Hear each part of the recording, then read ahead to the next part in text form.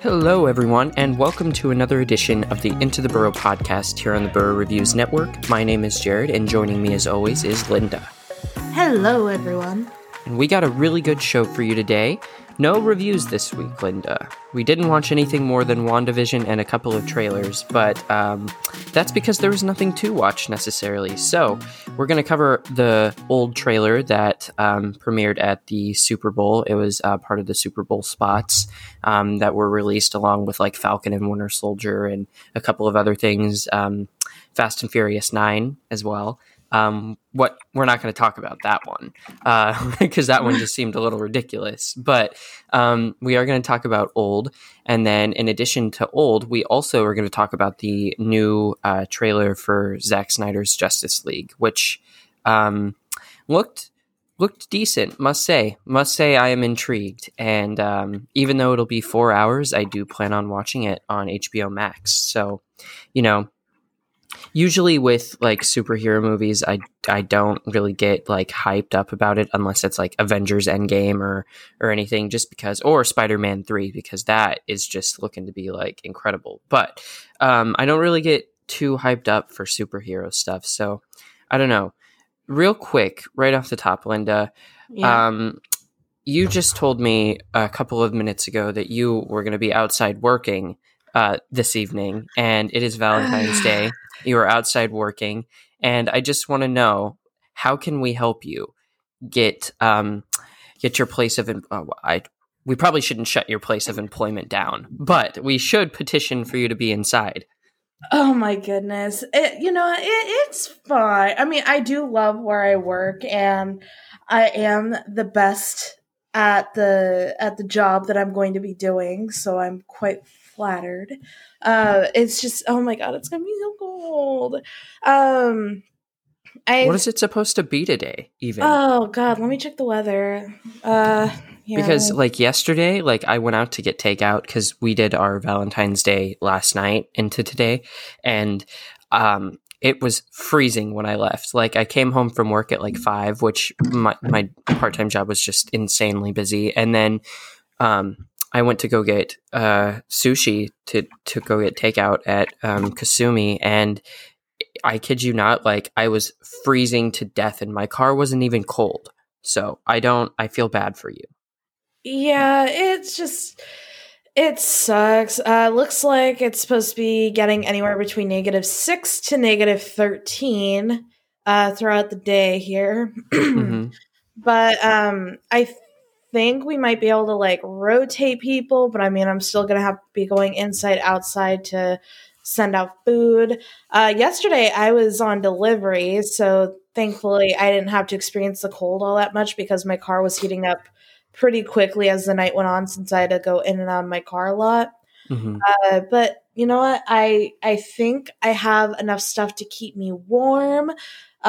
Make it worth my while and stop by my restaurant if you know where I work. For privacy reasons, I'm not going to just like flat out. Not going to disclose that? No, just for privacy reasons. But if you know where I work, make it worth my while and do some takeout. Make it worth it for me, so then I'm not like having to go through takeout and have like no one there. So you know what, just make it worth it for me. That's all I'm gonna say.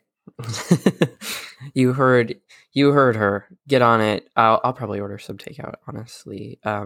Order some takeout where I work. Sounds delicious. I might do it. So first off, I just wanted to say a quick thank you to everyone who did decide to join our Patreon campaign over on patreon.com/theburrowreviews. You know the drill with that. It really means a lot that you took the time to consider subscribing. And even though I know that some of you are only in it for this giveaway, that's completely okay.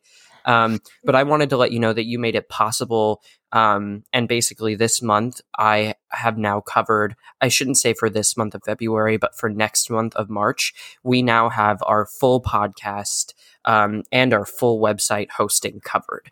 So just with the amount of people that are subscribed right now, if you stayed in that tier, we would be able to maintain the podcast hosting and also the website hosting and you know, I guess just just have that extra support so that we can continue to, branch out and try other things. And really exciting stuff is happening behind the scenes here at the Burrow, I must say. We are going to get a couple more writers on and everything. And so it really helps just to have that cushion of knowing that there are people that support us in what we do. And it really means a lot. So thank you. For those of you who don't know what I'm talking about, we have a giveaway for the beginning of the year that will be ending on February 28th. And we'll announce a winner on March 1st. That is a Monday at 2 p.m.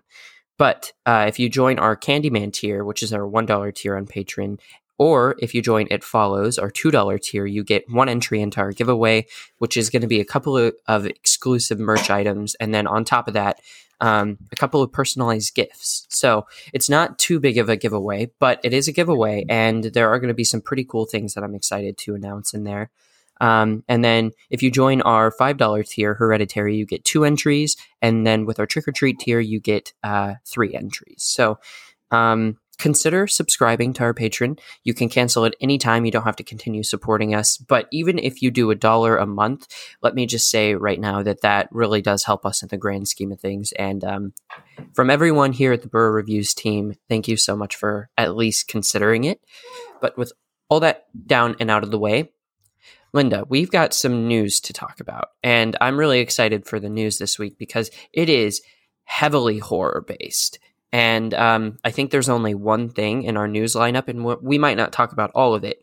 But when I get into my little news bit here in a second, you're going to notice that this week is heavily centered around horror. And as such, I think we're going to have a really good time talking about some of it and debating it, because I know that we're going to disagree on a couple of things, Linda. It's possible that we disagree on a couple of things here. Yes, I'm here for the spicy conversation. Yeah, always spicy conversations here at the Burrow Reviews. But we are going to take our first quick break, and then we are going to come back and talk about some of that news. So stay tuned.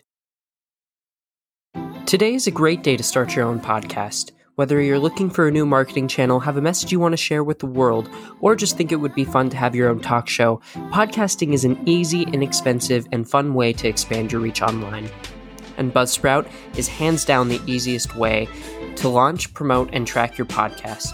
Your show can be listed in all the major podcast directories like Apple Podcasts, Spotify, Google Podcasts, and more within minutes of finishing your first recording.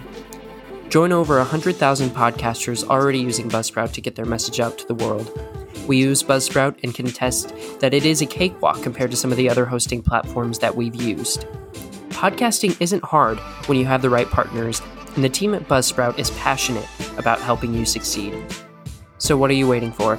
Grab your gear that you already have, and then find a quiet space to record and talk about all your favorite things. Following the link in the show notes lets Buzzsprout know that we sent you, gets you a $20 Amazon gift card if you sign up for a paid plan, and helps support our show. We can't wait to hear your passion.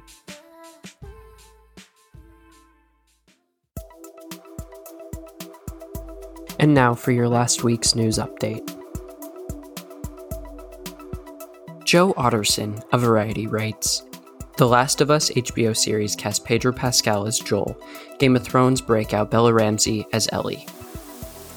Neil Druckmann, a writer and creative director for The Last of Us video game and co-creator of the series, confirmed the news about Pascal on Twitter. Ramsey is best known for her role as Lyanna Mormont in fellow HBO series Game of Thrones. The Last of Us series was first announced as being in development at the Premiere Cabler back in March, with the show landing a formal series order in November. Based on the video game of the same name, the series takes place 20 years after modern civilization has been destroyed. Ryan Parker and Aaron Couch of The Hollywood Reporter write, The Mandalorian star Gina Carano fired amid social media controversy. Quote, Gina Carano is not currently employed by Lucasfilm, and there are no plans for her to be in the future, end quote, Lucasfilm said in a statement. On Wednesday, February 10th, Carano was trending on social media after the Mandalorian star shared a post inferring that being a Republican today is like being Jewish during the Holocaust. The Instagram post, since deleted, from outspoken conservative actor and former mixed martial artist, was met with severe backlash, and, as has happened in the past, social media users called for her termination from the hit Disney Plus show, The Mandalorian. John Squires, A Bloody Disgusting, writes, 4 million people tuned in for the premiere of the Silence of the Lambs sequel series, Clarice. Clarice Sterling is back on the small screen this time in the new CBS series Clarice, which is set 1 year after the young agent took down Buffalo Bill. The series looks to somewhat be a fairly standard police procedural, only with the Silence of the Lambs reskin this time. For the sake of comparison, NBC's Hannibal premiered to 4.36 million viewers back in 2013, eventually dropping to 1.24 million viewers for the finale of the third and final season. If you missed the premiere, you can watch the full episode on CBS All Access. Boris Kitt of The Hollywood Reporter writes, Paranormal Activity reboot in the works from Will Eubank and Christopher Landon. Filmmaker Will Eubank and Happy Death Day's Christopher Landon are teaming up for the reinvention of the supernatural horror franchise Paranormal Activity. Eubank, who last directed the Kristen Stewart thriller Underwater, is attached to direct, while Landon, a paranormal stalwart who wrote 4 of the previous movies before going on to become a hit horror director in his own right, will pen the script for what is being described by insiders as an unexpected retooling of the franchise. The new Paranormal has a March 4th, 2022 release date penciled in. And that concludes your last week's news update.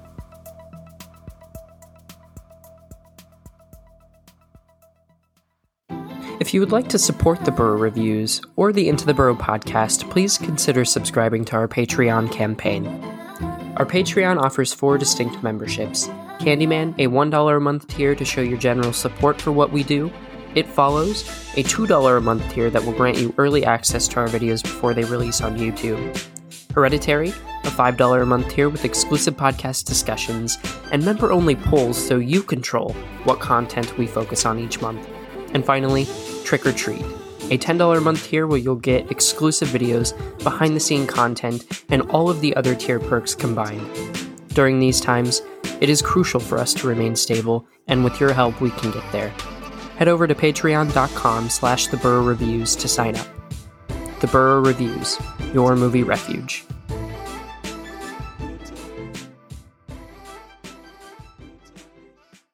Linda, you never told me the weather. I guess I didn't give you a chance to tell me the weather. -6 is what it is right now outside.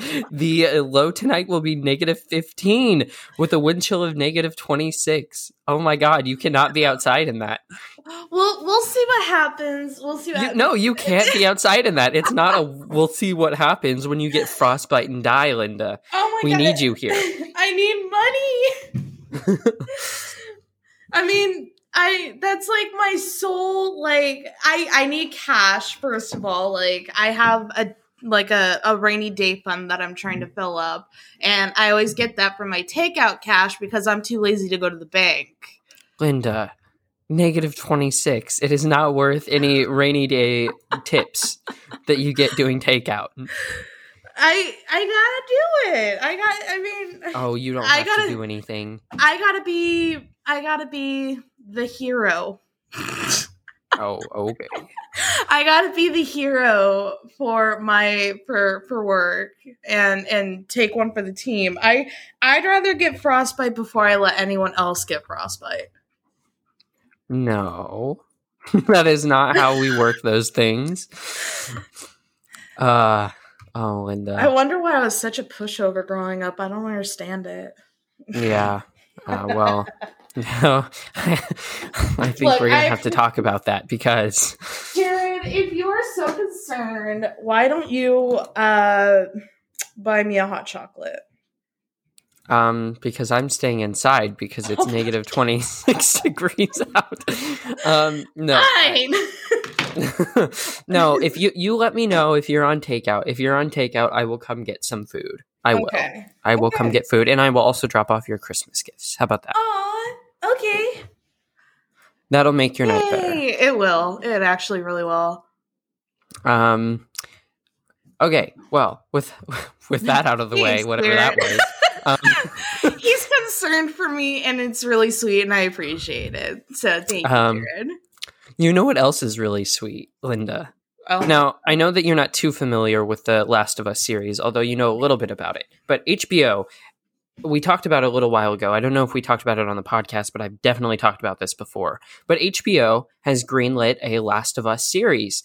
And, for a while, there was a lot of speculation. Well, who is going to play Joel and Ellie? And when is this going to take place? And what's kind of the time period for this? Well, we have not all the information, but we do have the casting information, as Pedro Pascal has been cast as Joel, and Bella Ramsey, the Game of Thrones breakout star, has been cast as Ellie. And yeah, Bella Ramsey, if you haven't seen Game of Thrones, is incredible in Game of Thrones. Truly one of the standout performers of Game of Thrones, specifically, and towards the last few seasons as well, just really stood out in terms of just the range, because in Game of Thrones she's playing this really strong, she's literally a lord, she's a child and she is leading a full army in battle, and it is hilarious, and also she's so kick-ass in that show.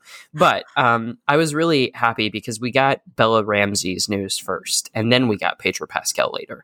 And Pedro Pascal, let me just say, is killing it. His agents are killing it. He's killing it. He is riding such a high right now. And apparently he just has a thing for damaged teenagers and harboring children. Because it literally happens in every movie that he's been in. We can look at The Mandalorian. We can look at Wonder Woman 1984.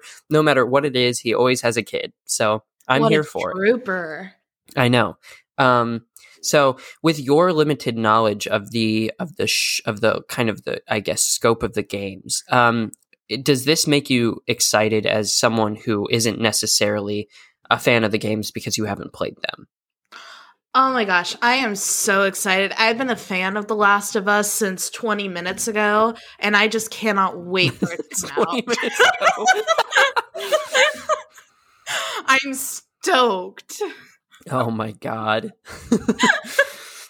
So, Linda, the Game Awards, I know you probably don't pay attention to the Game Awards at all, but The Last of Us 2, which a lot of people hate, actually. The Last of Us 2, which came out in 2020, it came out at the beginning of 2020 exclusively as a Sony release on the PlayStation. And it was incredible from a story, from a cinematic perspective. That game did some things that really just changed the whole structure and the whole feeling and the whole basis for The Last of Us. There are a couple of perspective changes in that game that are vastly different from the first, and it made it such a unique experience. And a lot of people didn't respond well to that. And I don't necessarily know that I want to spoil it now that we have a show in development. I don't want to get into The Last of Us 2 because it really does sound like that we're starting where basically The Last of Us 1 took place.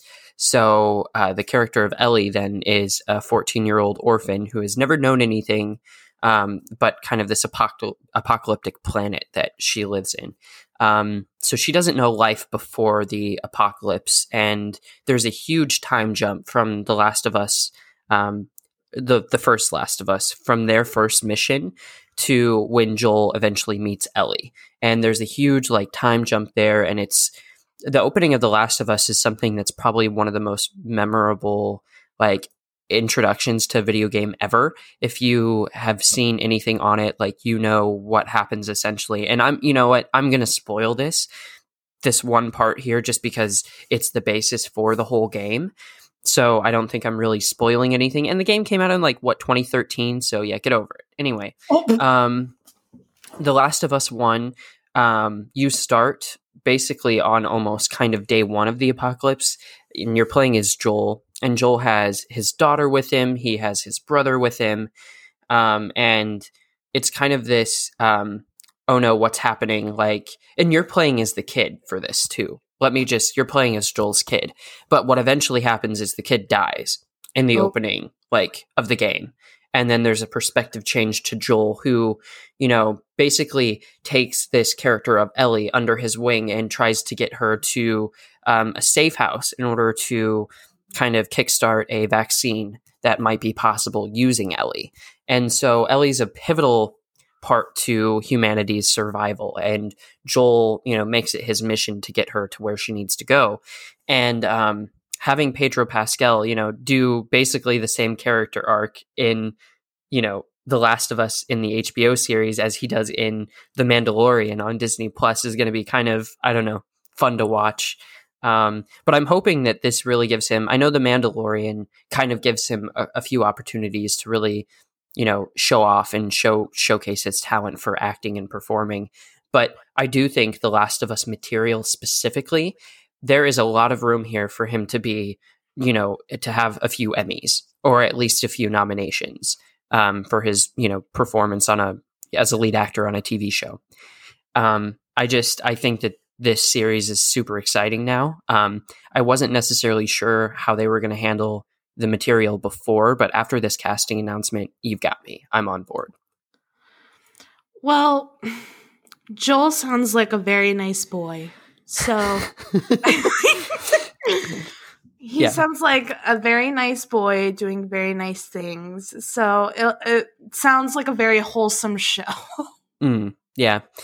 It is, until The Last of Us 2 comes around. And I don't know if they're planning on touching any of that material from The Last of Us 2 just because of how controversial it was.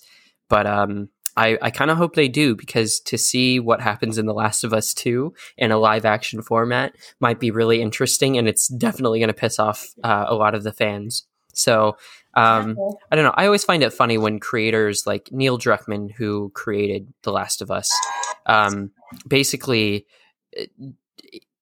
took a lot of the heat. He took a lot of the abuse from the fan base in The Last of Us 2.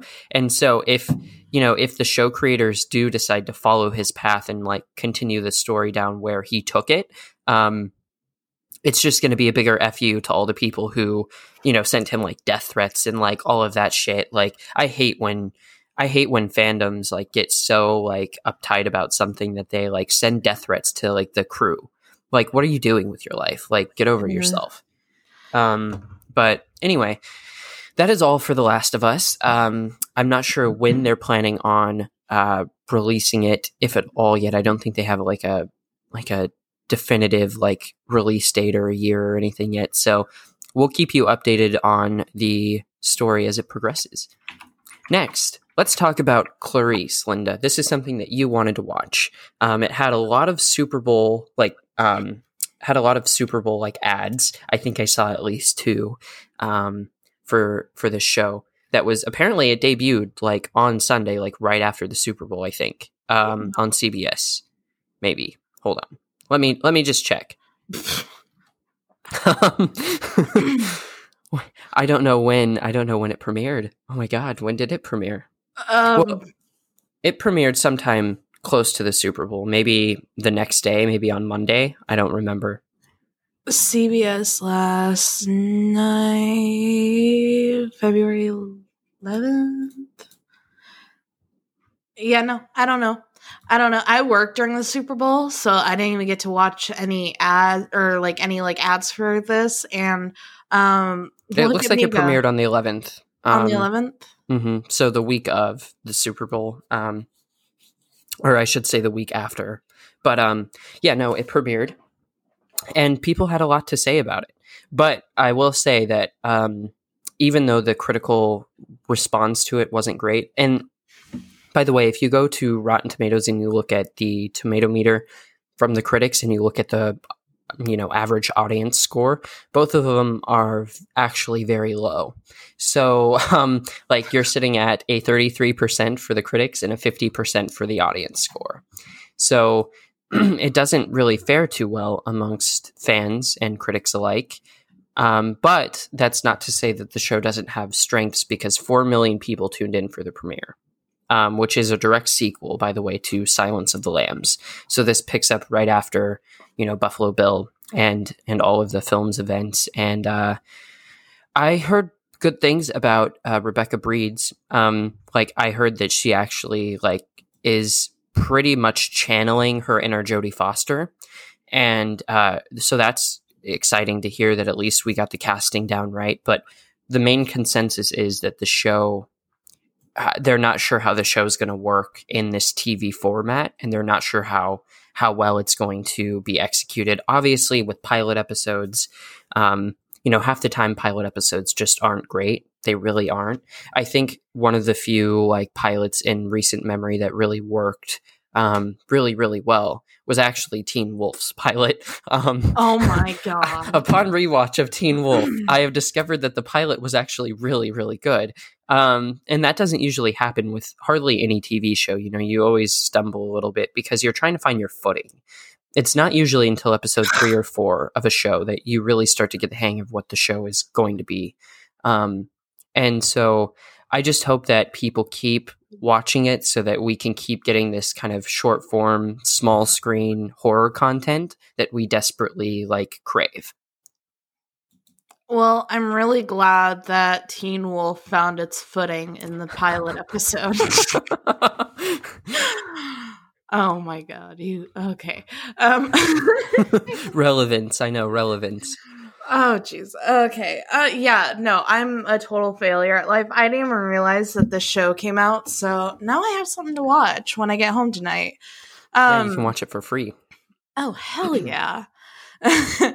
But no, I really do like the casting choice that they had for Clarice. Rebecca Brades does resemble Jodie Foster quite strongly, especially 90s era Jodie Foster. So quite impressive, and I am really excited to see how she does with the Clarice character, because the way that Jodie Foster played her was just it was incredible in Silence of the Lambs. I absolutely love Silence of the Lambs. So yes, I've been looking forward to watching this for quite some time. I am a little nervous about the reviews that I have also been seeing. But you will get, it's always such a, like you said, it's always such a big hit or miss with pilot episodes. So I'm not really sure how much I'm going to want to take it to heart at this point. I think I might let a few episodes slip in before I finally start watching it, just have a nice small binge session with it. Just so then I'm not stuck on the pilot episode. Because I feel like the longer I wait after an episode I don't like, the less likely I'm going to want to keep watching the show. So I think I am just going to wait before I watch it, just so then I can kind of see how it works itself out a little better. So new episodes of Clarice are on Thursdays at 9 p.m. Central Time on CBS and CBS All Access, so you can check it out. Just for reference, though, a comparison that we need to make here. So NBC's Hannibal premiered to 4.36 million viewers back in 2013. That eventually dropped to 1.24 million viewers for the final season. And I really hope, because of the critical response of this show and the audience response of this show, that we don't see that drop happen within a couple of weeks. That, we don't start at, over 4 million people for the premiere of Clarice, and then it drops in just a couple episodes to, 1.24 million viewers, because that's going to bode not well for the viability of the show, and they're eventually going to cancel it. So we'll see how the ratings are, this week here. And hopefully they're able to turn it around and kind of pick it up and get people interested in it, because, I don't know, I'm intrigued when showrunners and when TV takes risks like this with properties that, are so beloved, and they want to continue the story for a new audience. And I want to see more of that. So I don't want to see the show fail. But, Hannibal went from 4 million to 1 million for its third and final season. And that's over, 3 seasons that happened. I just don't want to see that same drop happen in the first season of this show. So check it out if you want. Like I said, it's streaming right now on CBS All Access. And you can check it out on Thursdays at 9 Central on CBS. So there you go. There's your information for Silence of the Lambs. Next, last thing here, too, that we're going to talk about is just the Paranormal Activity reboot in the works from Will Eubank and Christopher Landon. So Will Eubank and Happy Death Day's Christopher Landon are teaming up for the reinvention of the supernatural horror franchise Paranormal Activity. Eubank directed the Kristen Stewart-led thriller Underwater just in the past couple of years here, and is attached to direct, while Landon, who wrote the four of the previous movies in the Paranormal Activity franchise before going on to become a hit horror director in his own, will pen the script for what is being described as an unexpected retooling of the franchise. I don't know what that means. Do you know what that means? No. An unexpected retooling. I don't know where they're going with that. Is this a continuation? Are you rebooting it? Is this like a full reboot, or is this a soft reboot where you're just picking up the story? I want to know more. The only idea I would have is the fact that all like the Paranormal Activity sequels kind of got deeper and deeper into more of like a culty supernatural story. So maybe they're just remaking it to where that's left out, because I know that was the biggest problem that the Paranormal Activity movies had, was just that cult side story, which just got weirder and more confusing the longer they kept that in there. So I'm hoping that by retooling they mean that they're just going to make it to where that's not even a plot anymore, which would be quite nice. It would be. It's important to note that they've already kind of penned a release date almost. They're trying to aim for March 4th of 2022, which is really soon, actually. Like, I would expect this in 2023, especially with all the COVID restrictions. I know we're easing up on them, but and I guess, Paranormal Activity doesn't really need to involve a whole lot of crew. In all honesty, it really doesn't.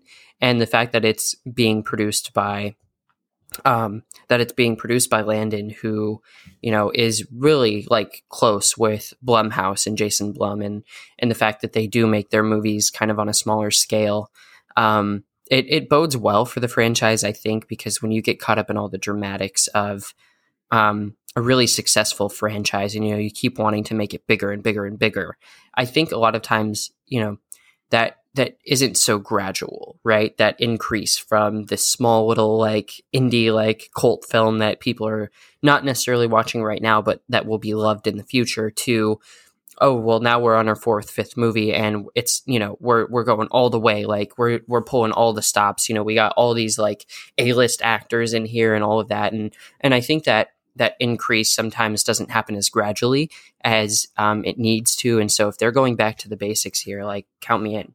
But I don't know. There isn't too much information on that, so we'll keep you updated on what happens with Paranormal Activity. But in the meantime, we're going to take a quick break, and we're going to come back, and we're going to talk a little bit about this week's trailers and this week's episode of WandaVision. So we'll be right back. I wanted to tell you a little bit about our website, theburrowreviews.com. If you like indie movies, or blockbuster movies, and anything in between, really, on our site you'll find podcast, movie reviews, opinion articles, and more content that covers all types of cinema. But we especially love a good horror movie here at The Burrow. If you're looking for a review of your latest project, we got you covered. Simply search theburrowreviews.com in your web browser and you'll find us. As a company residing in Nebraska, we know just how hard it can be to get your message out to the world, and we're here to help. Find our contact page on our website and fill out the form. You'll also find a list of submission guidelines on the page. And while not every submission will be accepted, mainly due to time restrictions, it is always worth a shot. So, what are you waiting for? Head over to the site now and check it out. The Burrow Reviews, your movie refuge.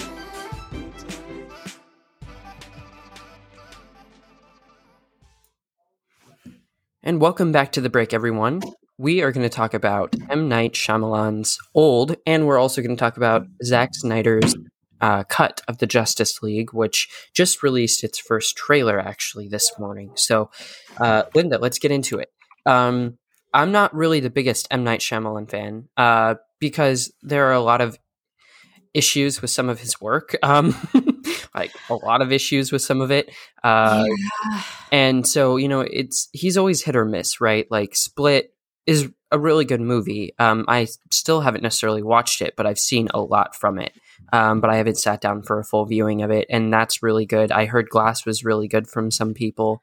Yeah, Glass is really good. I did never watch it. I do like Unbreakable. That I am very familiar with because it was one of my favorite movies as a kid.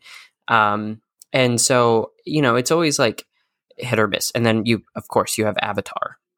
We're going to move past that. Why bring that up? Come on.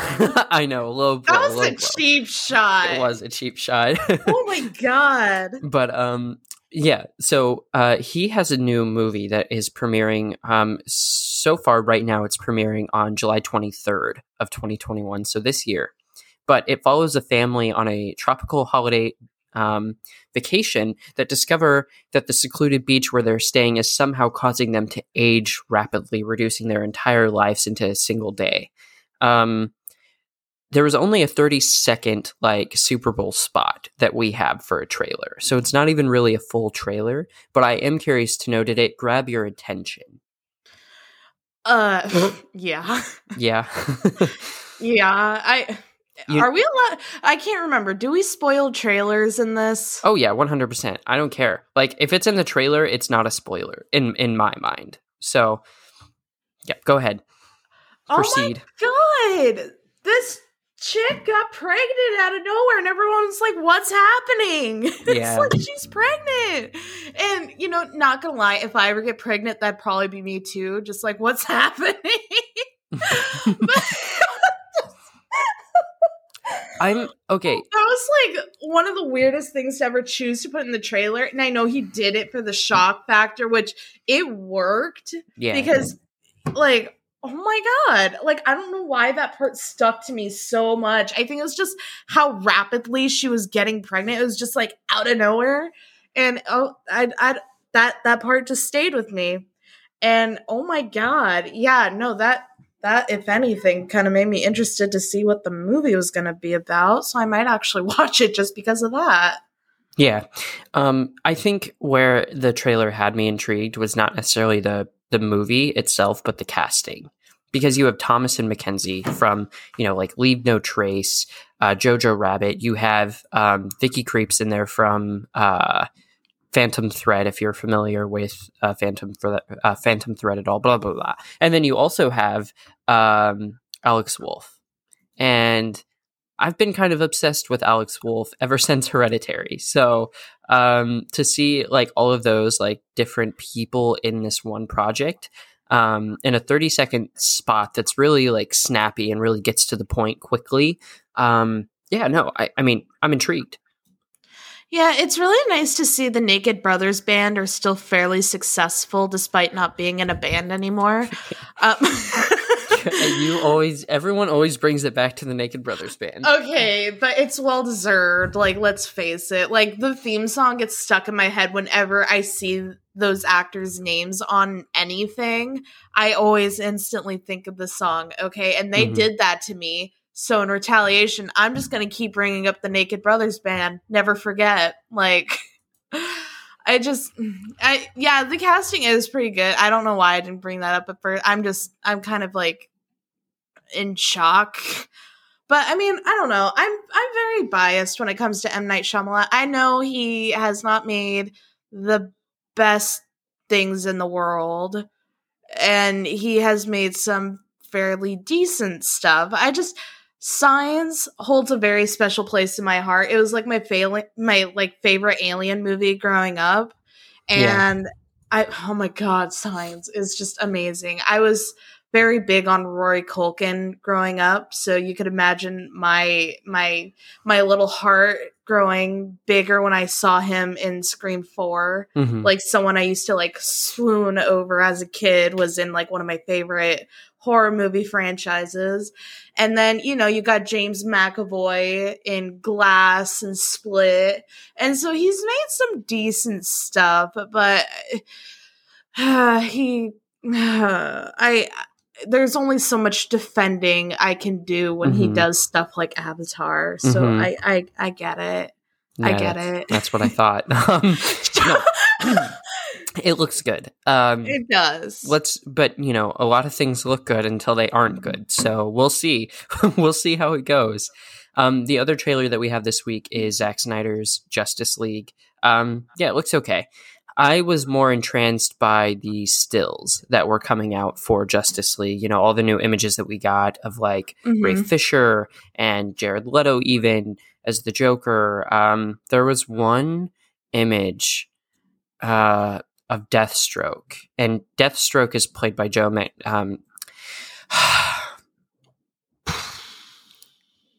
Wow. I was about to butcher that last name. What were you about to say? I was I was talking about Joe Manganiello, and I was going to say his last name completely wrong, and because I was talking about the like black and white image we got of Deathstroke here. Like I think that's been the most interesting thing to come out of this new like movie, this new Justice League movie, the reshoots anyway. Was all the new black and white images, because there is a black and white cut of this film that's going to be available on HBO Max, and you bet your bottom dollar I'll be watching it in black and white on first viewing. What? What did you just say? I said you bet your bottom dollar. What? You sound like an 18th century pickpocket child. You, gee willikers, you bet your bottom dollar. Oh my God. You make fun of the way I talk. All the time. Everyone always does. Oh no, it's so cute. I'm not making fun of it. It's adorable, Jared. You keep doing you, boo. You're doing great. Yeah. So reassuring. Okay, it's okay. I'm done. Yeah, sure. So what did you think, I guess, of the trailer specifically? Like I said, for me, it was okay.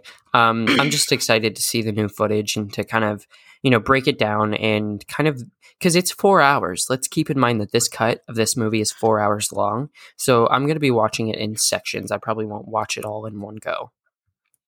Honestly, unless you want us to review this, I am probably gonna sit this one watch out. it. Okay, like you said, the trailer it was okay, but I don't know. I prefer Marvel has really been winning over everything, and it could be overhyped. Like, I'll admit, Marvel could probably just be super overhyped right now, considering its releases.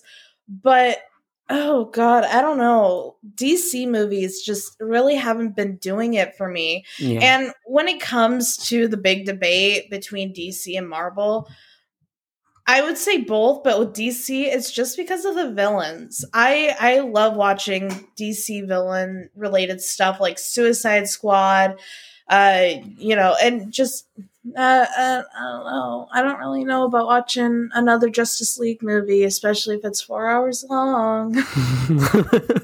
Yeah, that's fair, and truly, that's where I think the project is going to lose a lot of people, right? Like in the actual runtime of it, because no one has time to sit there for 4 hours. I mean, really, like we do have time. We sit there for, we binge shows all the time for longer than 4 hours. But for something that's already released and we've already seen a lot out of.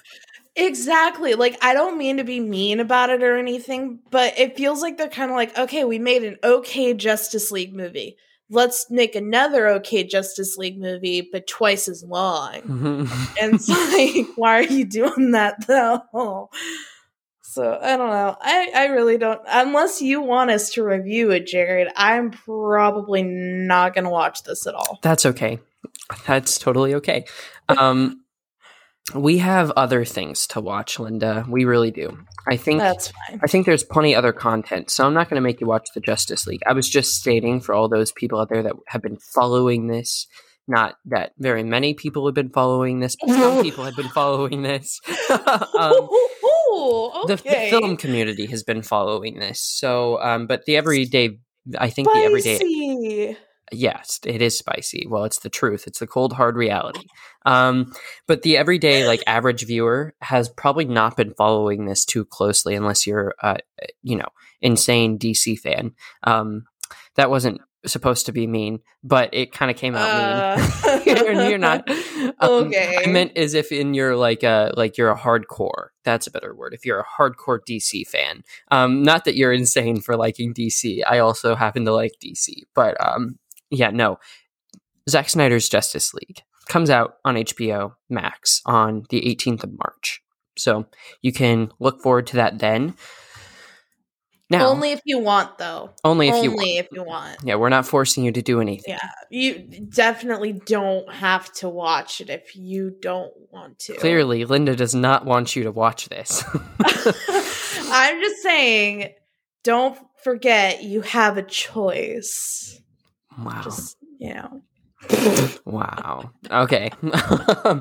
Yeah. Okay. So with all that out of the way, we're now going to talk about the superior company in Marvel Entertainment when we get into our WandaVision episode 6 discussion.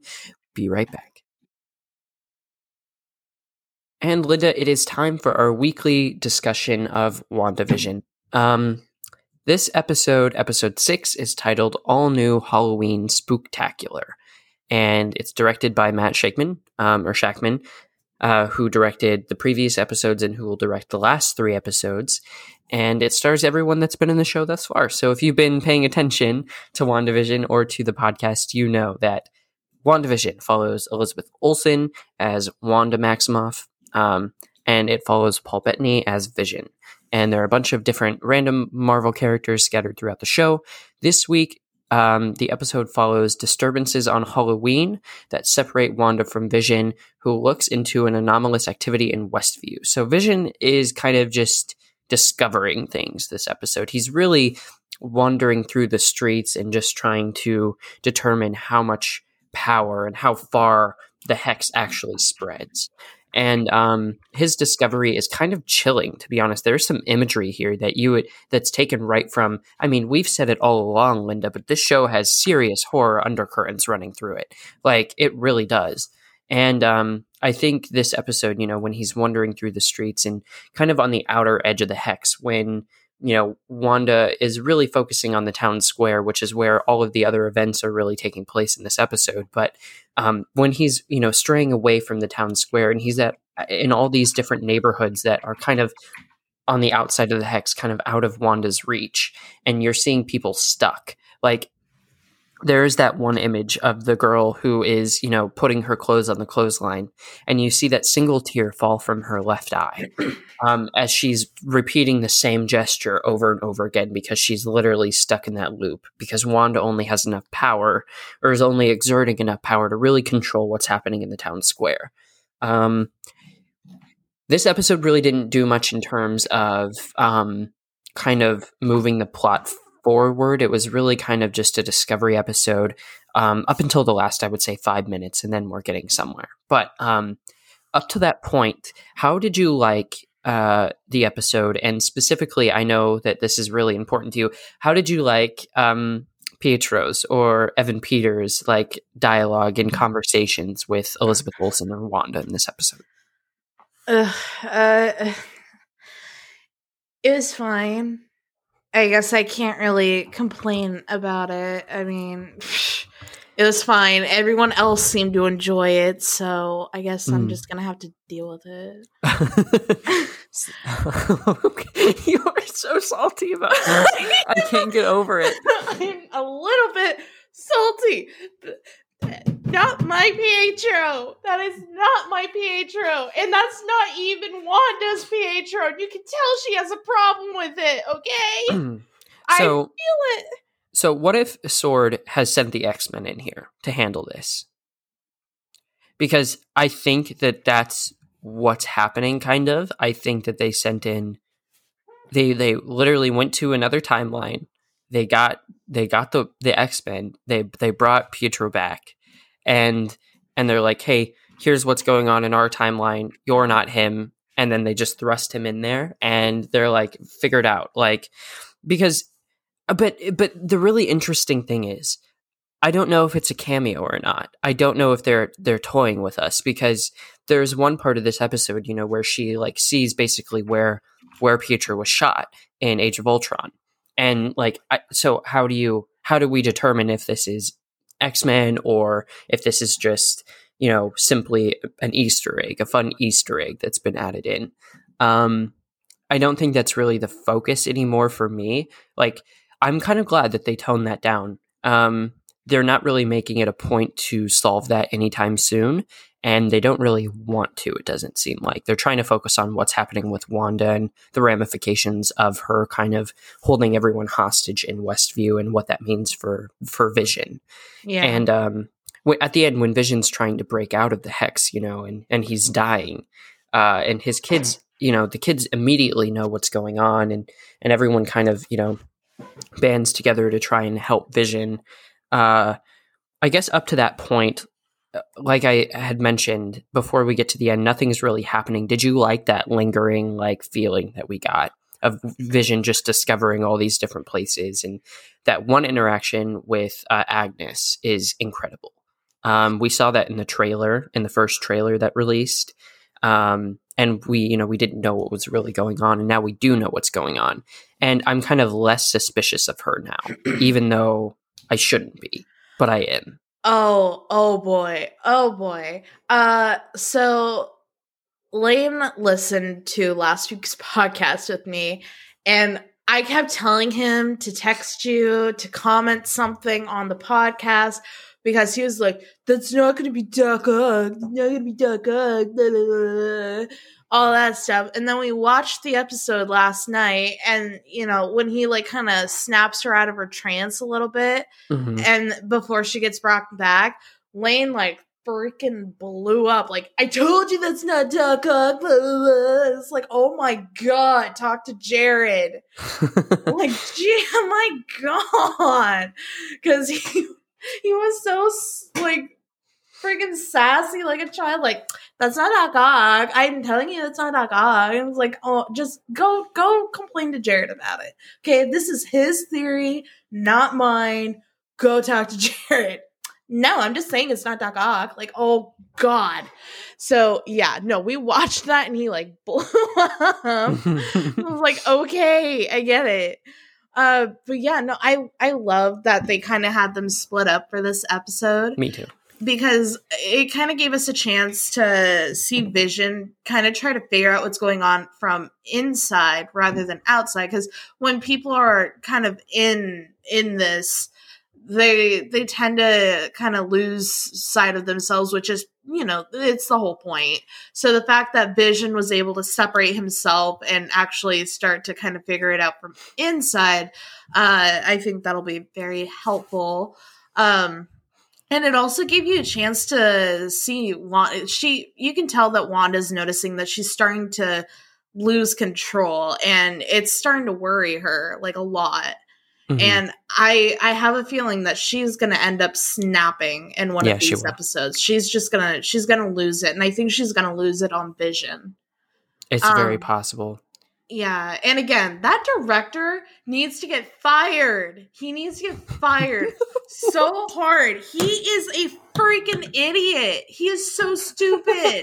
And he panics like a freaking baby. And do you really want someone who's the chief officer to panic the way he did at the end there? Look, I am going to be so mad if okay, so let's talk about the end now. So Wanda's pissed because, Vision's trying to break outside of the hex, basically, and he can't survive outside of the hex. She's basically powering him. And so when he's trying to break through and he's dying, and his children, Wanda's children, Billy and Tommy both have that feeling that something's wrong.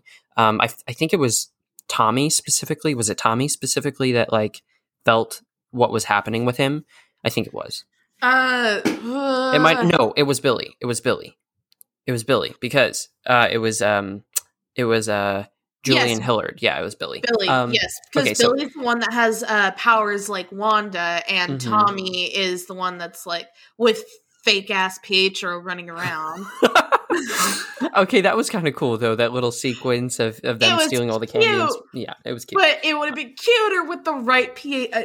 I'm done. I'm fine. It's fine. I'm fine. I don't think so. Saying. I disagree with you, but that's okay. But no. So Billy senses that something is wrong with his dad and that he's dying, and then Wanda kind of like pauses everything. Like she just stops everything.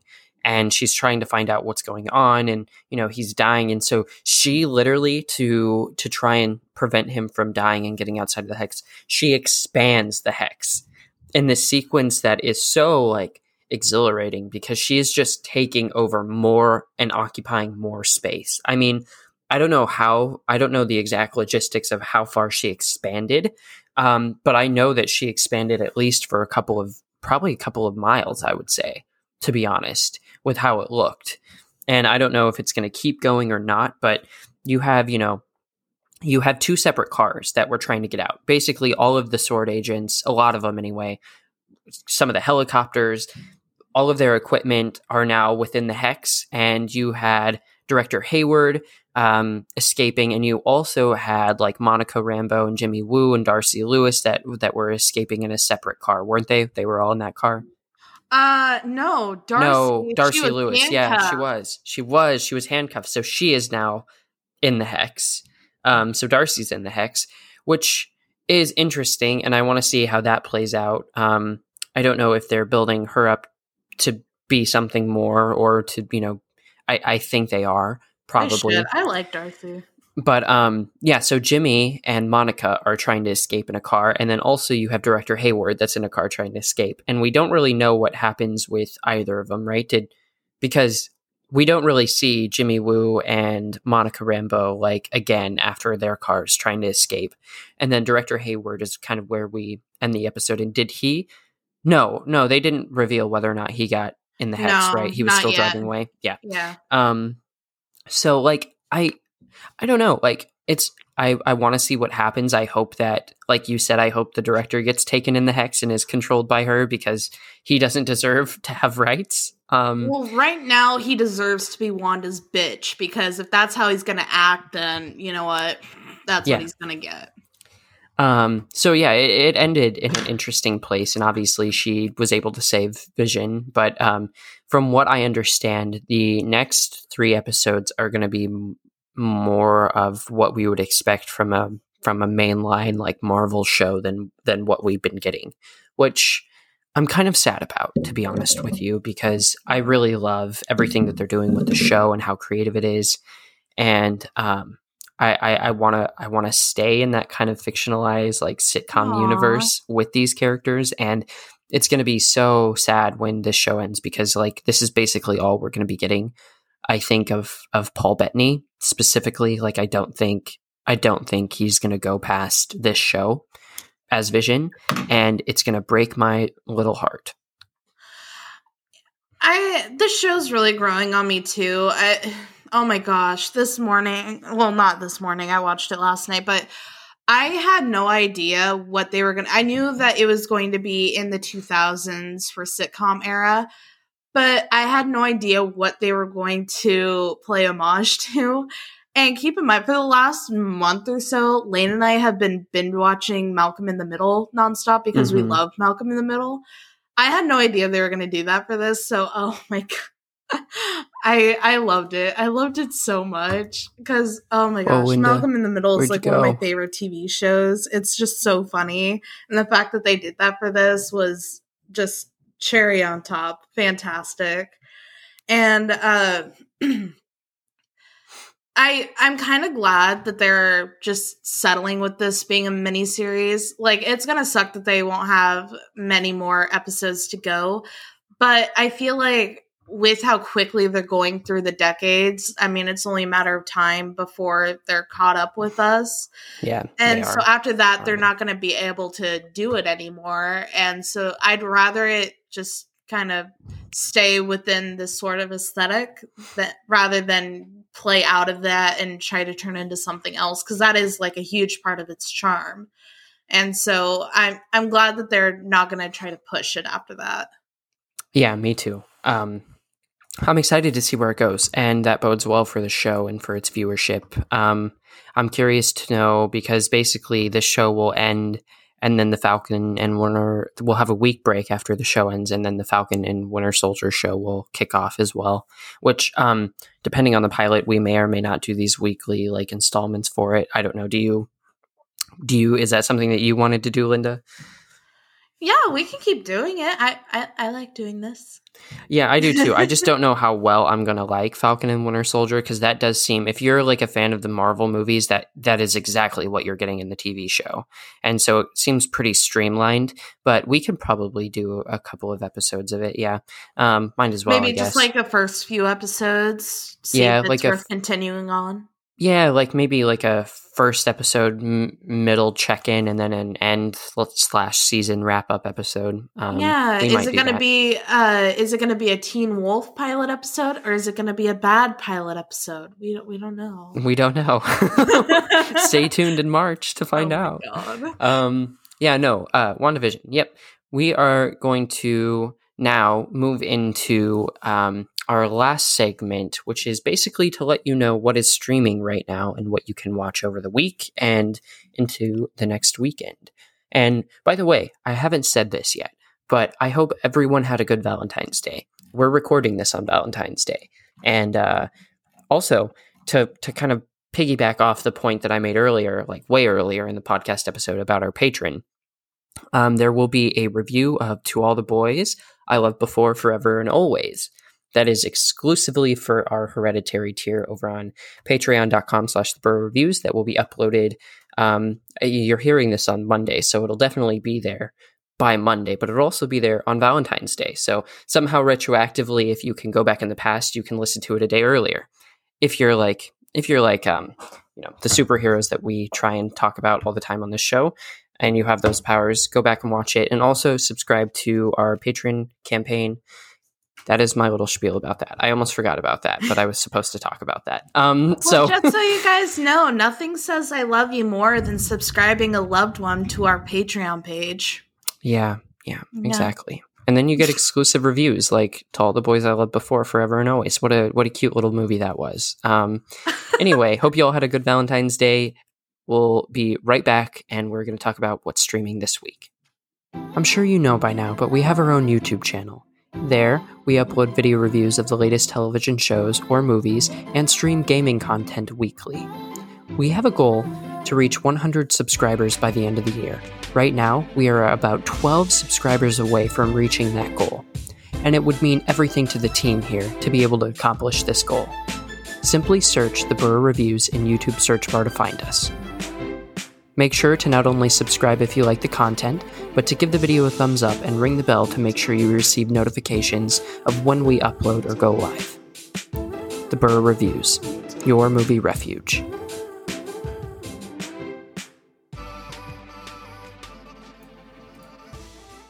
All right, so what's new to stream this week from our friends at LA Magazine? We have a few things. So like I mentioned earlier, we have To All the Boys, Always and Forever. I think I said Forever and Always before, so I said that wrong. But we have To All the Boys, Always and Forever, which is a cute little like romantic Netflix movie. It's kind of the third installment of To All the Boys trilogy, and it's a sweet little movie. I liked it. If I had to give it a rating, it would be probably a 7 out of 10, honestly. Like it's good. It's not great, but it is really good and cute. And so if you're into that kind of thing and you're still feeling those Valentine's Day like feelings, and you're kind of all in your feelings, and you haven't yet spent Valentine's Day with someone and you kind of want to, this is a good movie to watch either with your significant other or with friends. So I recommend that. We also have Crime Scene, The Vanishing at Cecil Hotel. And that is one of the most infamous buildings in Los Angeles. And it's the setting of this documentary. This mysterious disappearance of Eliza Lamb is the focus, but you'll also learn about the hotel's strange and dark history. Sounds interesting. Kind of sounds like a real life example of like The Shining, where a hotel just comes to life. So that's interesting. And then you also have The Equalizer, which is based on the same premise as the 1980s TV series and two 2010 films. This reboot of The Equalizer finds Queen Latifah stepping into the role previously played on the big screen by Denzel Washington. Latifah gives a performance, the AV Club says, is, quote, a joy to watch. And she plays basically a former CIA agent turned feminist vigilante with a heart of gold. And you can find that on CBS All Access. I know Linda has strong feelings about that. I'm sorry. Queen Latifah as a CIA agent turned feminist vigilante with a heart of gold. You mean every single Queen Latifah movie? Yeah. I mean, she's been typecast kind of the same as like Dwayne Johnson, Yeah. Just kind of... Really, it's fine. I have nothing against Queen Latifah. She's been in a few things that I find very funny. So I'm gonna leave this one alone. Just Mm-hmm. I'm not laughing at the Equalizer. Just something else. Yeah. Well, we kind of have a lot of like feminist projects this week because the last one on the list here that LA Mag provides us is Strip Down, Rise Up, which is a documentary about a diverse group of women who sign up for an intensive pole dancing workshop, which will challenge them athletically, but also challenge them to connect with their bodies, confront past trauma, and reject the patriarchal gaze. You can find that one on Netflix. So a lot of good like feminist projects this week. I mean, I know Crime Scene: The Vanishing is maybe not the focus of like feminism work, but certainly To All the Boys, The Equalizer, and Strip Down, Rise Up all are. So a lot of things to celebrate this week. And you can find all of those either on Netflix or CBS. What a good episode. No review this week, which I was kind of thankful for because I didn't rush. I literally watched WandaVision on Friday, and then I didn't have to rush to get up. So I woke up at 11, about 11:30ish so that we could record. It was nice just to wake up and be able to grab my coffee and come sit down to record for once. Yeah. I mean, you know what? To celebrate the holidays, I think after work, I might warm up and look into a bit more of The Vanishing at the Cecil Hotel. Nothing like a hotel with a dark, sad history to celebrate Valentine's Day. Yeah, that seems definitely like something that you would want to watch for Valentine's Day. Honestly, with the release posts that we've been making on Facebook and Twitter about what movies we recommend, you guys can tell which ones I did, right? Yeah. You guys know you which can ones also are tell the which ones I I did. recommended. Oh my god. Yeah, you can easily tell which ones I've done. And then you can tell which ones sappy. And then you can tell which ones that Laurencia has done. It's kind of funny because you have three very distinct, like what our last one. Hold on, let me go to the Instagram post just so I can see it, so I can give you the right information. No, it's quite hilarious because we made a couple of these posts. So the first post that we made was for Palentine's Day, and so you had To All the Boys I Loved Before, Always and Forever. You had Casino Royale, and then you had The Bride of Chucky. Now tell me right now who did what, because you know immediately who did what. Oh my god! And then our second post, it was our Valentine's Day post, and that was a couple of days ago that we made that. And we have She's Gotta Have It, Let the Right One In, and I butchered that. Irreplaceable You. I don't know why I was trying to put an R in there. Yeah, The Irreplaceable You, streaming on Netflix. So tell me, Linda, which one do you think was my pick out of those three? Run it by me one more time, real quick. Okay, wait, no. We got She's Gotta Have It, Let the Right One In, and Irreplaceable You. She's Gotta Have It. Yeah, 100%. 100%. She's Gotta Have It as mine. And on the last post? The To All the Boys I Loved Before. That one. No, actually, no? You got that wrong. Oh my god, it was Royale. Casino. I'm sorry, I kept hearing you gush over To All the Boys I Loved Before just a second ago. Damn it! The Casino Royale is my second guess. Between the three with obviously Bride of Chucky wouldn't be the guess for you. Damn it! I knew it was Casino Royale, but you confused me.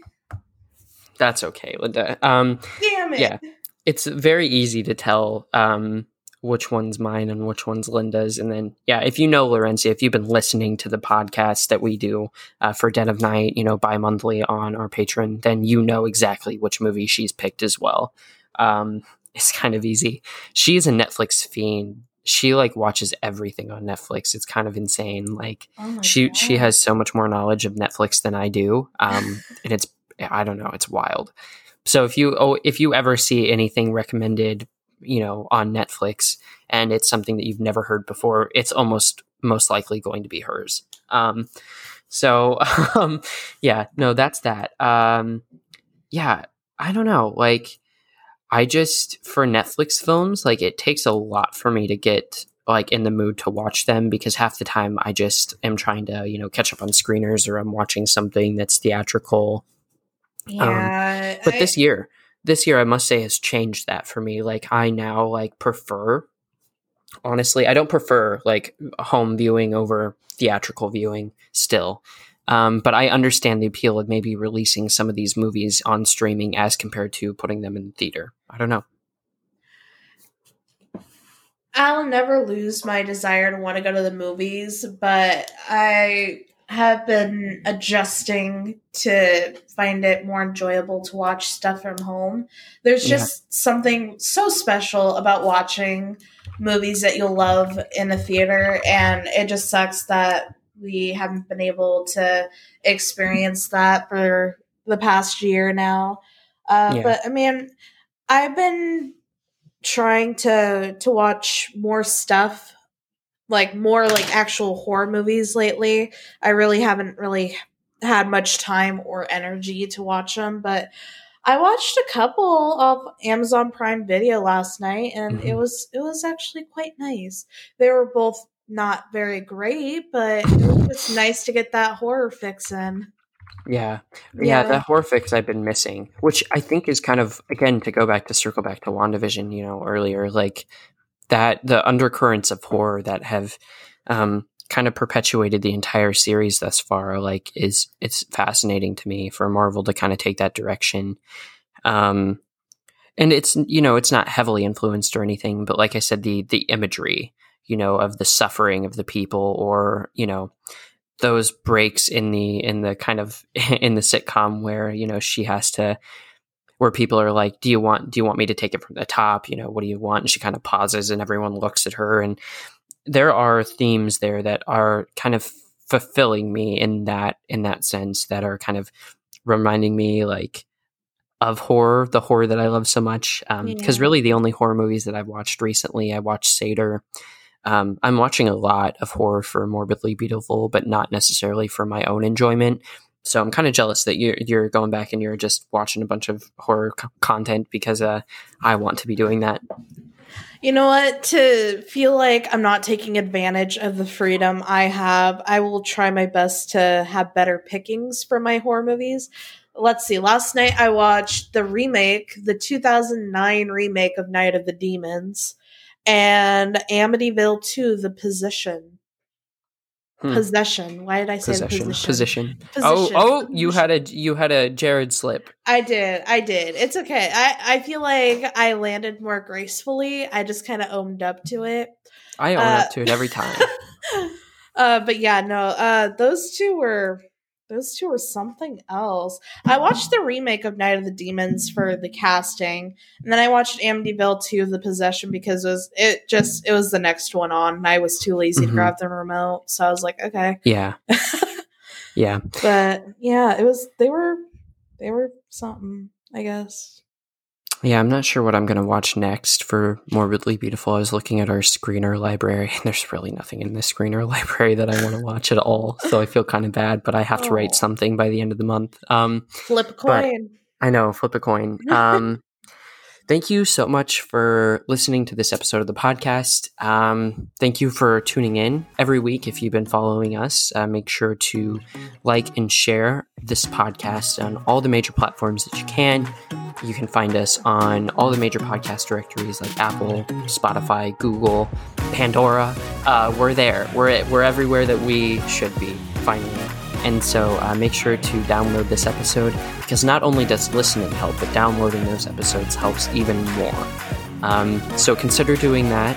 And thank you so much for listening. And we will be back next week to talk about episode 7 of WandaVision and whatever else comes up during the week. So have a good one, guys. Thank you.